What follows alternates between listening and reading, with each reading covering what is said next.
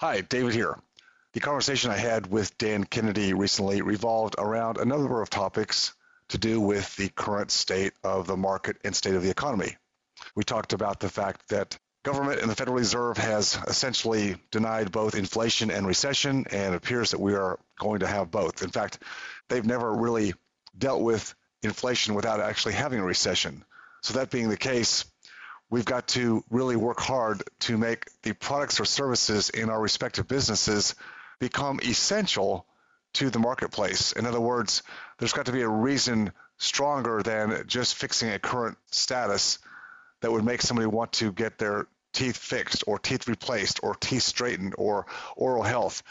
Having that conversation or communication with our constituent customers, clients, or patients will be a very necessary part of our messaging or marketing or just overall communication going forward, assuming that we continue down the road to some level of recession in the coming months or the coming years. We talked about what's feeding the current economy and how long can this last, that there are always opportunities to make money and more wealth during times of change and great chaos. We talked about the behaviors of people post-pandemic, the fact that so much money was put into the economy with stimulus and people couldn't spend the money, so they spent money on new cars or buying vacation homes or remodeling the current home. And now that they can travel again, people are dead set on wanting to get out and travel and not put off things that they weren't able to do during the pandemic. This is going to create new behaviors, new norms, and we have to be resilient enough in our own businesses to realize these behaviors won't change again overnight. The fact that real estate investment takes the emotion out of decision making and about investment overall.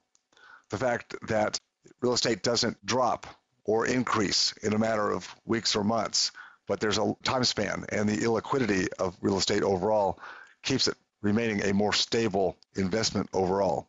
We talked about the fact that it's easy to become complacent when times are good and really become isolated in one form of earning income, primarily what we do, our business, our career, profession, and the fact that it's so important to always be diversifying our income streams into other channels that will give us the reliability of being able to maintain a level of income even when other avenues are shut down or decreased. We've ended up by talking about what I've often called someday syndrome. That is putting off living life, enjoying life until someday I get everything right. The fact is, nothing is ever just right, that we're always dealing with challenges or problems or rearranging the chairs on the Titanic before it goes down. There's a tendency to want to always move the goalposts. You reach one level, one summit, and say, well, that's not enough. I need to do more. There's nothing wrong with wanting to do more, but are you keeping that in perspective with the parts of life that really have meaning? And that's where the essence of being focused and having clarity comes in. Enjoy the session with Dan Kennedy. I'll talk to you again very, very soon. Hi, Dan. Good to have you back today. It looks like the markets have about run out of playing what I would call the bigger fool theory or the bigger fool game. We've about run out of fools. And what we saw yesterday, and just to time stamp this, we are May 19th, yesterday, May 18th, we saw some of the, what we consider maybe the most resilient retailers out there.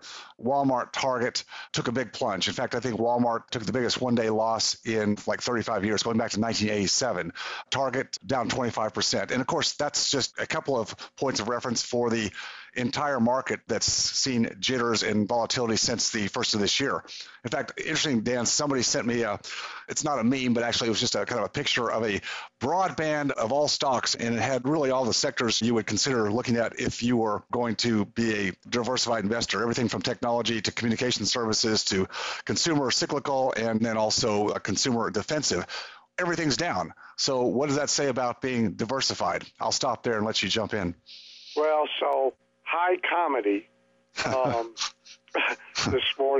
This morning I watched an hour of Maria Bartiromo's show on Fox Business. I have a client who's often on there. So there was a often Wall Street creature, financial advisor, and his answers were the occasional accidental truth-telling. that occurs with experts and with politicians. She asked him, given what's going on in all the sectors of the economy and how the runaway inflation is obviously now hitting everything, like the retail stuff, the Target and Walmart results, for example, and I have a comment about that in a second, were the result of a really bad quarter and a forecast for bad quarters to come. She said, what sector, what category, where are you putting your clients' money? And where is there a safe place that you're moving money to? And he said, and I'm not kidding, he said, well, we have to keep our clients fully invested, but there actually is no good place to move money to right now. And that's what we have out there in the marketplace giving financial advice. Yeah, and with their paws on people's money, yes, doing things with it, right? So what's happened is that the ravages of inflation that have been growing really since the first month of the Biden administration and picking up steam, and they pretend that they're running around with fire extinguishers, but they've got all their fire extinguishers filled with gas. Right. It's finally really hit. And so the CEO of Target on his conference call for shareholders, he said something that then today the financial press has been lambasting him for, taking it as his excuse. But again, he was really telling a very important truth. And it is definitely critical to the dental practice side of our conversations. He said, right now, coming into the summer, everybody has decided they are only willing to buy sunscreen and luggage. By this, what he meant is, and it shows, that everybody is still committed to their planned summer vacation as essential. They were locked up for 2 years. They basically couldn't go anywhere. They couldn't have a good time. If they did go somewhere, it was a crappy experience.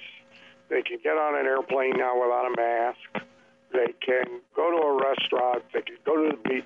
And they have decided to come hell or high water, $10 a gallon gas, $100 hotel room, $550. We don't care. We're going. Now, to do that, they will decide what other things aren't essential that they are not going to spend money on like in food. order to pay for that essential, right? Like food, gas, healthcare. Well, they're going to trade off all sorts of stuff from, gee, we were on the verge of, I don't know, getting the kitchen remodeled, and now we're not going to do that. I was on the verge of going in for my implants, but I'll put that off, etc. Yeah. Now, that's all going to be over with September 1, right? And the crash in recreational travel is going to be dramatic. But that's not the point. The point is that when you have prolonged climbing recession, and then when you have it lead into and overlap a recession, which is almost certainly what we are having and going to have. And it's amusing to see all the economists kind of catch up to it. Earlier this year, they were all denying that there was going to be inflation, that it was going to be transitory. Then when they finally admitted there was inflation, they denied there was going to be a recession. Powell this week was still denying, there's not going to be a recession. We got this in the bag, However, nobody's ever fixed inflation without a recession. Exactly. Who's kidding who? Yeah. Right? And look, the layoffs have already started. Right. So we're heading to Carter. Double-digit interest rates, double-digit inflation, double-digit unemployment, shortages, et cetera, et cetera. That's where we're going. That means that a lot of spend will move from optional to essential. Right. Will move from what people decide can be convinced is essential. The money will move from optional. So that means whatever the hell you're selling, you better figure out how to strengthen the positioning or reposition it so that you can make a compelling argument that it is essential now. You better not leave it be optional. Like I have a client, you know him, I talked to him earlier today, Marty Ford. And Marty has music schools and coaches the owners of music schools. So we talked about this very thing, that the messaging for the schools dare not now be about music lessons. Because, yeah, it's nice for the kid to have piano lessons, and the kid likes piano lessons. And, gee, cultural enrichment is a good thing. But that all sounds pretty optional to me. And we both knew one of the smartest marketers ever in martial arts schools. Yes. His whole theme was how to have safer, smarter, more respectful kids who will be more successful as adults. Right. Well, that sounds essential to me. Exactly. Right? Martial arts lessons don't sound essential to me. So this shift has got to be made by any advertiser, marketer, and seller. Because if you're not in the essential category, you're going to be roadkill over the next 18 months. I agree so much, Dan, and I think the comment made by Target's CEO was hopeful, but what I believe we're still dealing with to a great extent right now is the spillover from the COVID pandemic and the helicopter money and the stimulus and the loans and the unemployment on steroids. I think we're still dealing with some carryover. Certainly that set the tone for behaviors, for people having flush with cash, couldn't go anywhere, and they were spending money on different things, whatever that might be, and they still feel flush with cash. But I think if we look at the increase in household debt, they're using now back to credit cards and debt to sustain what they got kind of used to, some actions, some behaviors during the 2 years preceding us. And now the expectation is, well, we can keep this going. But to your point, the drag, the layoffs, the recession is going to start raising its ugly head. And those who are not positioned both from a consumer standpoint financially, those from a business standpoint financially, and we'll talk about investments as well. But all of these have ramifications that affect us down the line. And for those of us who are in business and have made it through the last 2 years, not totally unscathed, there's been certainly a lot of lessons learned. But again, I think in great part, successes today, whether that's in real estate, that's in business sectors, those successes have been predicated to a great extent on, let's call it fake money, fiat currency pumped into the economy. And as that's being drawn back, interest rates going up, quantitative tightening coming into play, actually this next month in June, so they say, that's going to change the model entirely. And your words are very well spoken, because we can't just rest on our laurels and we can't believe our own press clippings and think we're that great. Well, so it's all a version of the old Margaret Thatcher line. Sooner or later, you run out of other people's money. Yep. And so you're exactly right.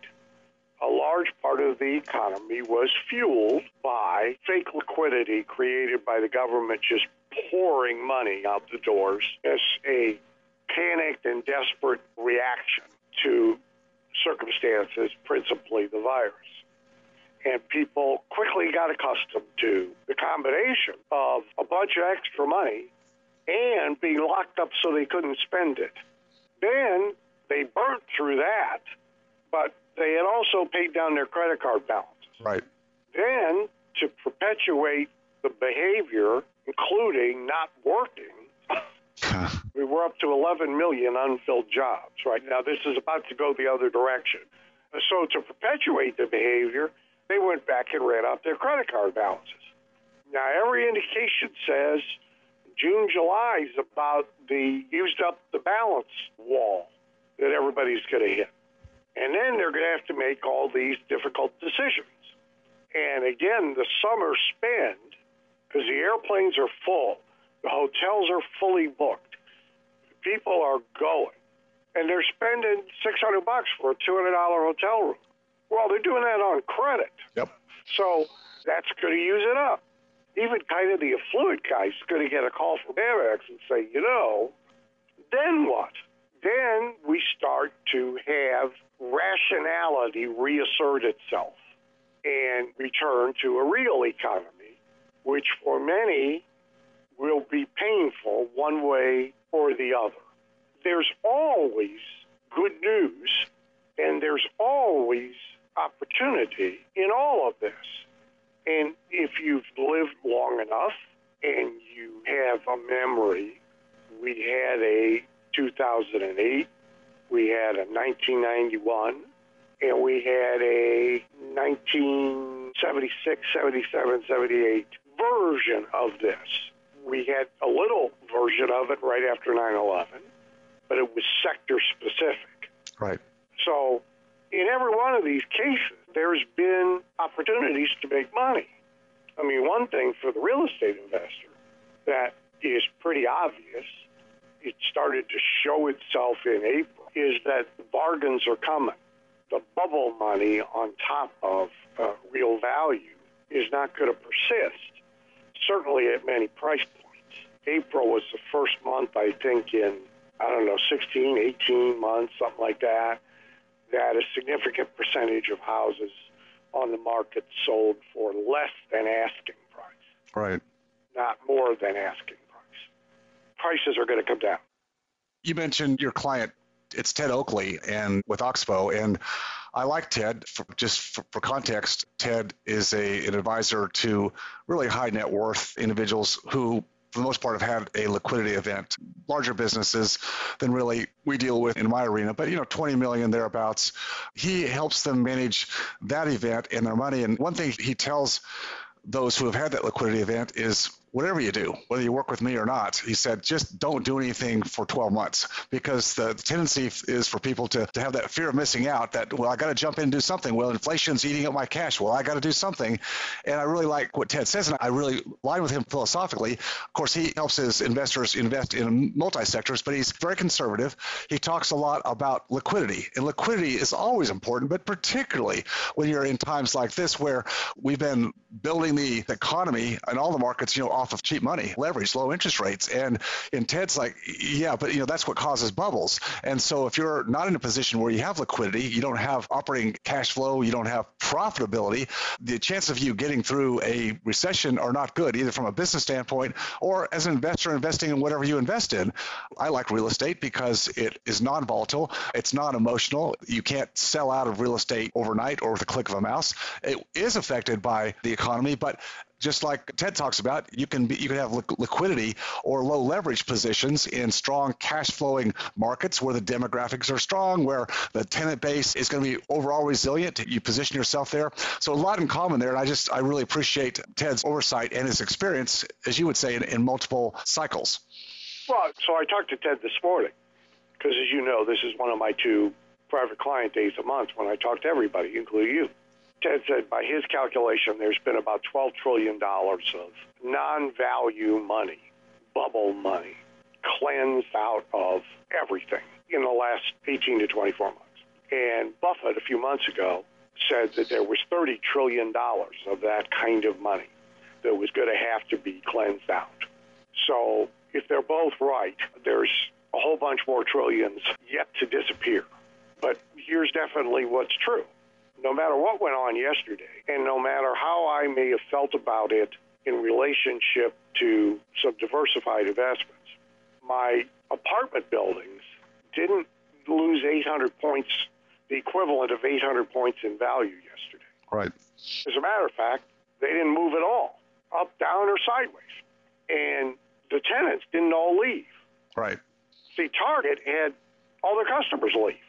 They had other problems too, but they had all their customers switch to only buying shit to go on vacation with. And so they're massively over-inventoried, which they've admitted, in all sorts of categories that seasonally perish, like apparel. So they're going to be doing inventory write-downs for another 3 quarters to come. Walmart's in the same position. They admitted yesterday that they are up to their hind end in patio furniture. And they're going to take huge losses on it because people buy patio furniture like right now, April and May. And guess what? Nobody's buying it because they're shifting all that money to go on vacation. Yep. My tenants didn't do that. They still, as Doberman Dad says, have a preference for living indoors. So they aren't shifting the rent money anywhere because they're going to stay there. Yep. Now, we've picked people who are likely to stay there, of course, but and we're in a location where people tend to stay put. So you're right, it's not volatile. And as important, it's not day-to-day subject to my emotional volatility. Exactly. I really can't make a mess of it if I have a big panic reaction or a big greed reaction or a big any reaction. No matter how mad I may get at the management of Disney or how finally interested I may get in Musk, I can't have that kind of reaction to my apartment buildings. And so I'm sort of restricted, right, from making mistakes that are caused by clickbait and news of the day and news of the moment and some screaming bald-headed pundit on CNBC getting me lathered up about this, that, or the other thing. None of that can really affect my apartment buildings. Right. I could call up my broker and say, how much am I up on Walmart since I bought it? And she says, you're up $170,000. And so I could say, sell it. Yep. And she says, hold on a second, sold. I'm not really going to know if I made a good decision or a bad decision for a little while. My hope is, of course, that it goes down some more and I can buy back in at a cheaper price, right? But whether that was a good thing to do or a bad thing to do yesterday, I couldn't do that with my apartment buildings. I can't call up and stay on hold while they sell them. So while it's the keep calm while everybody else is losing their heads, right? Right. This part of a portfolio, the fixed physical asset that has maybe as its greatest disadvantage illiquidity and immobility, has as its greatest advantage imposed calm and imposed lack of impulsiveness. Look, most investors, everybody knows it, doesn't prevent them from doing it, right? But most market investors, equity investors, sell low and buy high. And it's because they react moment by moment or day by day or 401k statement by 401k statement. It's the tortoise and the hare analogy. It's, are you in it for the long game, or are you going to try to play the speculative moves that so many try and think that's the way to go? Well, I mean, look at crypto, and I know your position on crypto. It's the same as mine. You know what I mean? That was going to save everybody and make them multi-billionaires, and it's shown to be so correlated to the very thing that they thought they were becoming independent of, the financial markets. It was supposed to be disconnected, and it's just followed suit in spades. It's just tracking down. And there's an old saying, Dan, I know you've heard it, that bear markets return money to its rightful owner. And I think that's exactly what happens in these cycles, the wealth transfer. Well, look, here's what we know so far about crypto. At best, it tracks the NASDAQ. Yep. So you might as well be invested in a basket of NASDAQ stocks. Exactly. Where at least there are earnings. Right. There are companies. There are patents.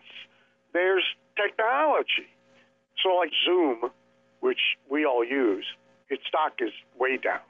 However, it's not going to go to zero, very unlikely. And there's a pretty good possibility that some company buys it while it's at a bargain price, at a premium above that price, and a Zoom shareholder gets out alive, gets out with a small loss, or gets out with a gain, because there's underlying assets there. There's technology. There's revenue. There are patents. Right? So what we know so far is, since the cryptos run side by side with the NASDAQ, it's very hard to make an argument to be in crypto instead of NASDAQ. Yeah, I agree. Now, that's best case description of crypto. The worst case descriptions are a lot less generous. That's for sure. You've been through and have actually written about the new economy over different business cycles going way back. And I know that we're definitely in a new economy now, and we've described some of that to some extent.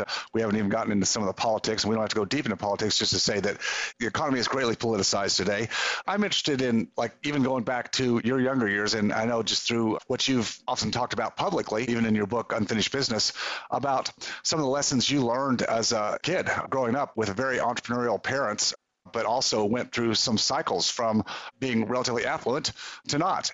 Just take us back to any of those lessons or lessons you started to realize as you were in business yourself at a relatively young age, independent. And again, relating that back to where we are today and business as it is, labor costs where they are, people that don't want to work. What are some of the major lessons you would have us take forward in business from here? Well, so I think the biggest lesson encapsulating everything you just said is that there are always not new in the sense that they've never occurred before, but new of the moment, presented circumstances over which we have no control that now affect our businesses and our finances positively or negatively. You talk about the labor shortage.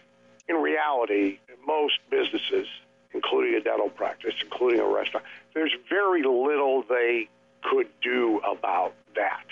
Nothing they did caused it, and there's not much that they could do to abate it. So what this mandates is really doing a spectacular job managing everything over which you do have control. And you can never really be casual or laissez-faire about that, because there will be enough stuff that you didn't create and you really can't make go away either that are going to challenge you, that you don't need to allow challenge from anything over which you could control. So now if you want to go back to the childhood stuff and my rich dad, poor dad, same dad story. So first of all, the caveat is, I mean no disrespect to my parents by what I'm about to say, because they had a lot of successful years, and I wouldn't trade them for another set of parents if I could go back and do it all over again. And they were in business for themselves my entire life. But a few, and it don't take many, a few really big mistakes that fall under this category of, gee, these are things you could control. One, leaving all the present and intended future wealth captive in the business. So if anything happens to the business, whoops, there goes everything. And there's dozens of different ways that could have happened. It happened because of a huge technology change in our industry and my father's decision not to participate in the technology change, although truth be told, had he would only have been postponing the inevitable. The same effect could have happened, for example, of him having become impaired because way too much of the business was dependent on what he did with his eyes and his two hands. So there's more than one way that the same capsizing could have occurred. But in any case, it occurred. It was a business that in the years right after JFK's tax cuts was making money hand over fist. And I hate the word, but had excess profits. And there could have been money diverted into unrelated investment. There could have been money diverted into creating multiple streams of income within the same category of business, but there wasn't. And so when the technology-inspired destruction occurred, and it occurred very quickly, the whole ship sank. Dan, is that a matter of, again, it could be anyone, any generation with a business model that has produced very great profits, high profits, and just, again, you said, reliance on that one model, not taking some chips off the table, not diversifying. How common is that for people that are, quote unquote, successful in a particular model, not to see the need to really diversify into other income channels? It's extraordinarily common because, first of all, it's something that we think only happens to the other guy. Yeah. Like having a home fire or a home burglary. We acknowledge the statistics about it and we know it exists, but it happens to other people, doesn't happen to us. We don't want to deal with it.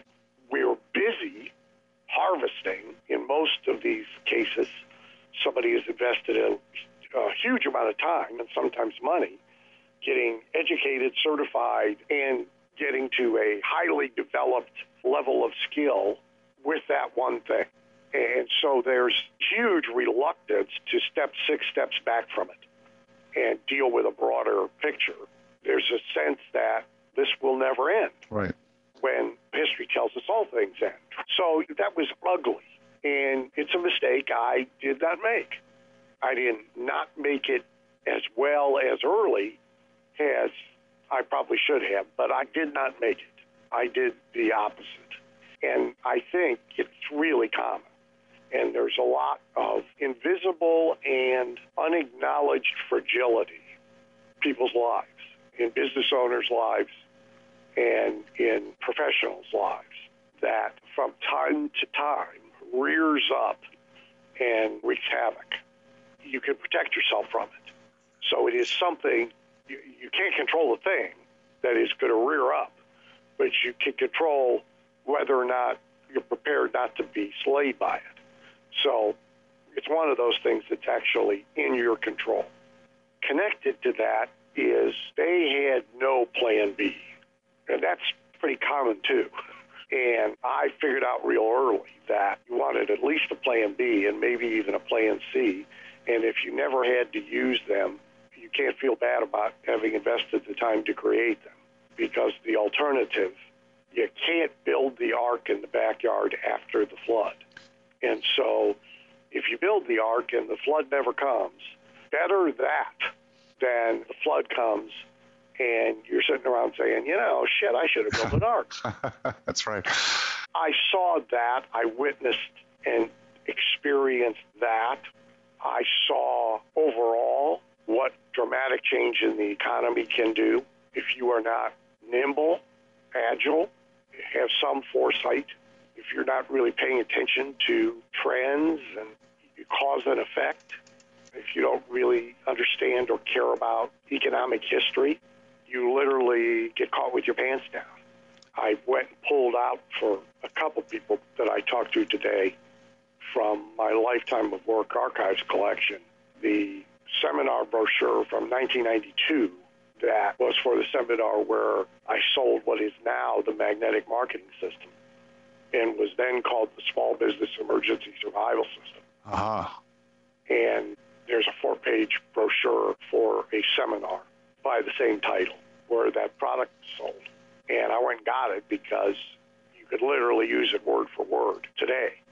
There's no future that arrives, no matter how suddenly it arrives, without having provided some clues in advance.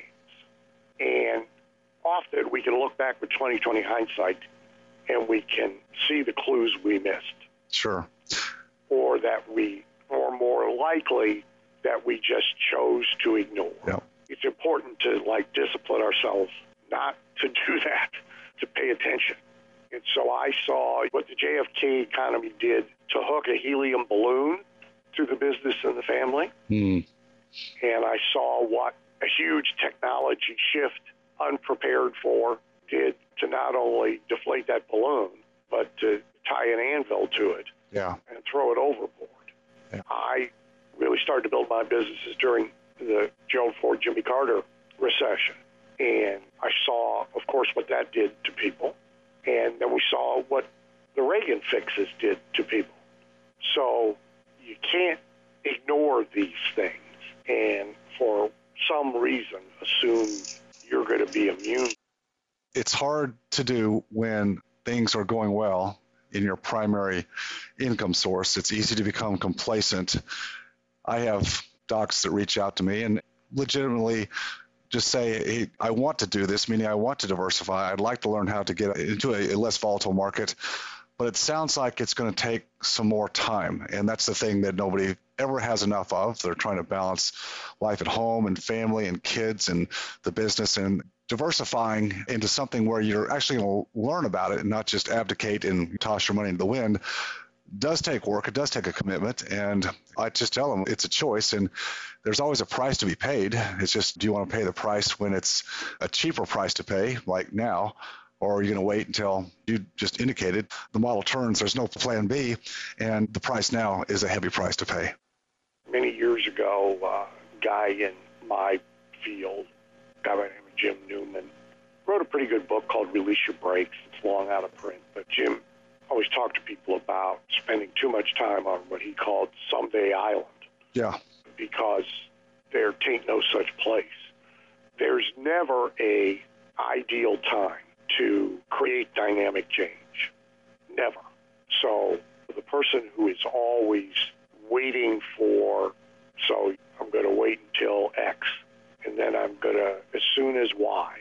So, as soon as the kids get to college, and then it's as soon as the kids get out of college, and it's as soon as, there's an ancient joke about this, to really, really old people, a man and a woman, he's got a walker, I mean, they're really up in years. They're in divorce court, and the judge says, how old are you? And I'm 91. How old is she? 93. And how long have you been married? 60 years. The judge says, what on earth are you doing here getting a divorce now? And he says, well, we've been waiting for the kids to die. Jeez. Now, that's a cringe joke, right? Yeah. It's not a laugh joke. But it speaks to the I don't have time. Yeah. I've had clients in my own business who are like minting money, running around speaking, but they have a single source of income. And look, guys, you got to create product so you can have a subscription and a continuity business, a tape of the month business, a CD of the month business. So you're building up income that's not tied to your ability to go do manual labor tomorrow. And the objection always is, of course, I'd have to say no to some speaking gigs in order to work on that every month and get that done. Right. I'd be turning down money. And I would say, well, you damn well better. Yeah. You're right. You are going to have to take a step backward financially today in order to be 3 steps ahead tomorrow. Yes. I had a client, that exact example, who I wrestled into doing it.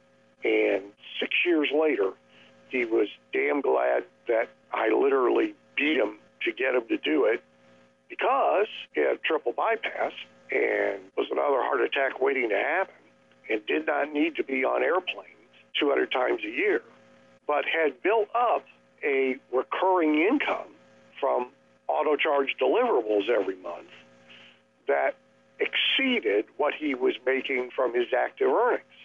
Yes. And now, of course, the next correct step of that is skimming enough off from both of those categories of earnings to create purely passive income from safe investments.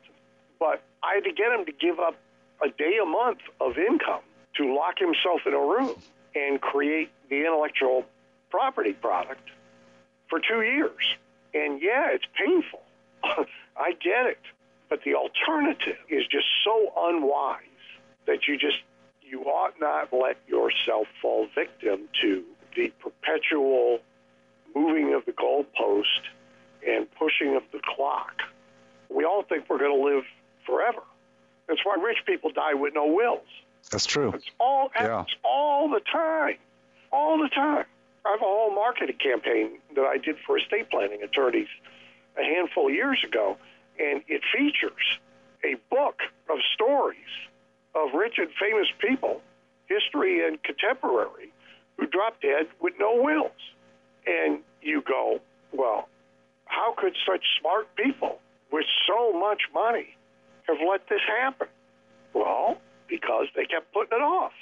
Because who the hell wants to not go do a show, not go race a horse, not go whatever, and sit in a room with an estate planning attorney and do a will? Well, nobody. That's who. And who can blame them? Exactly. Right? But Jim Fixx, the famous jogging enthusiast, was out jogging and a tree fell on him and killed him, I think at age 49, if I'm not mistaken. Yeah, he was a young guy. The bumper sticker, shit happens. Well, it does.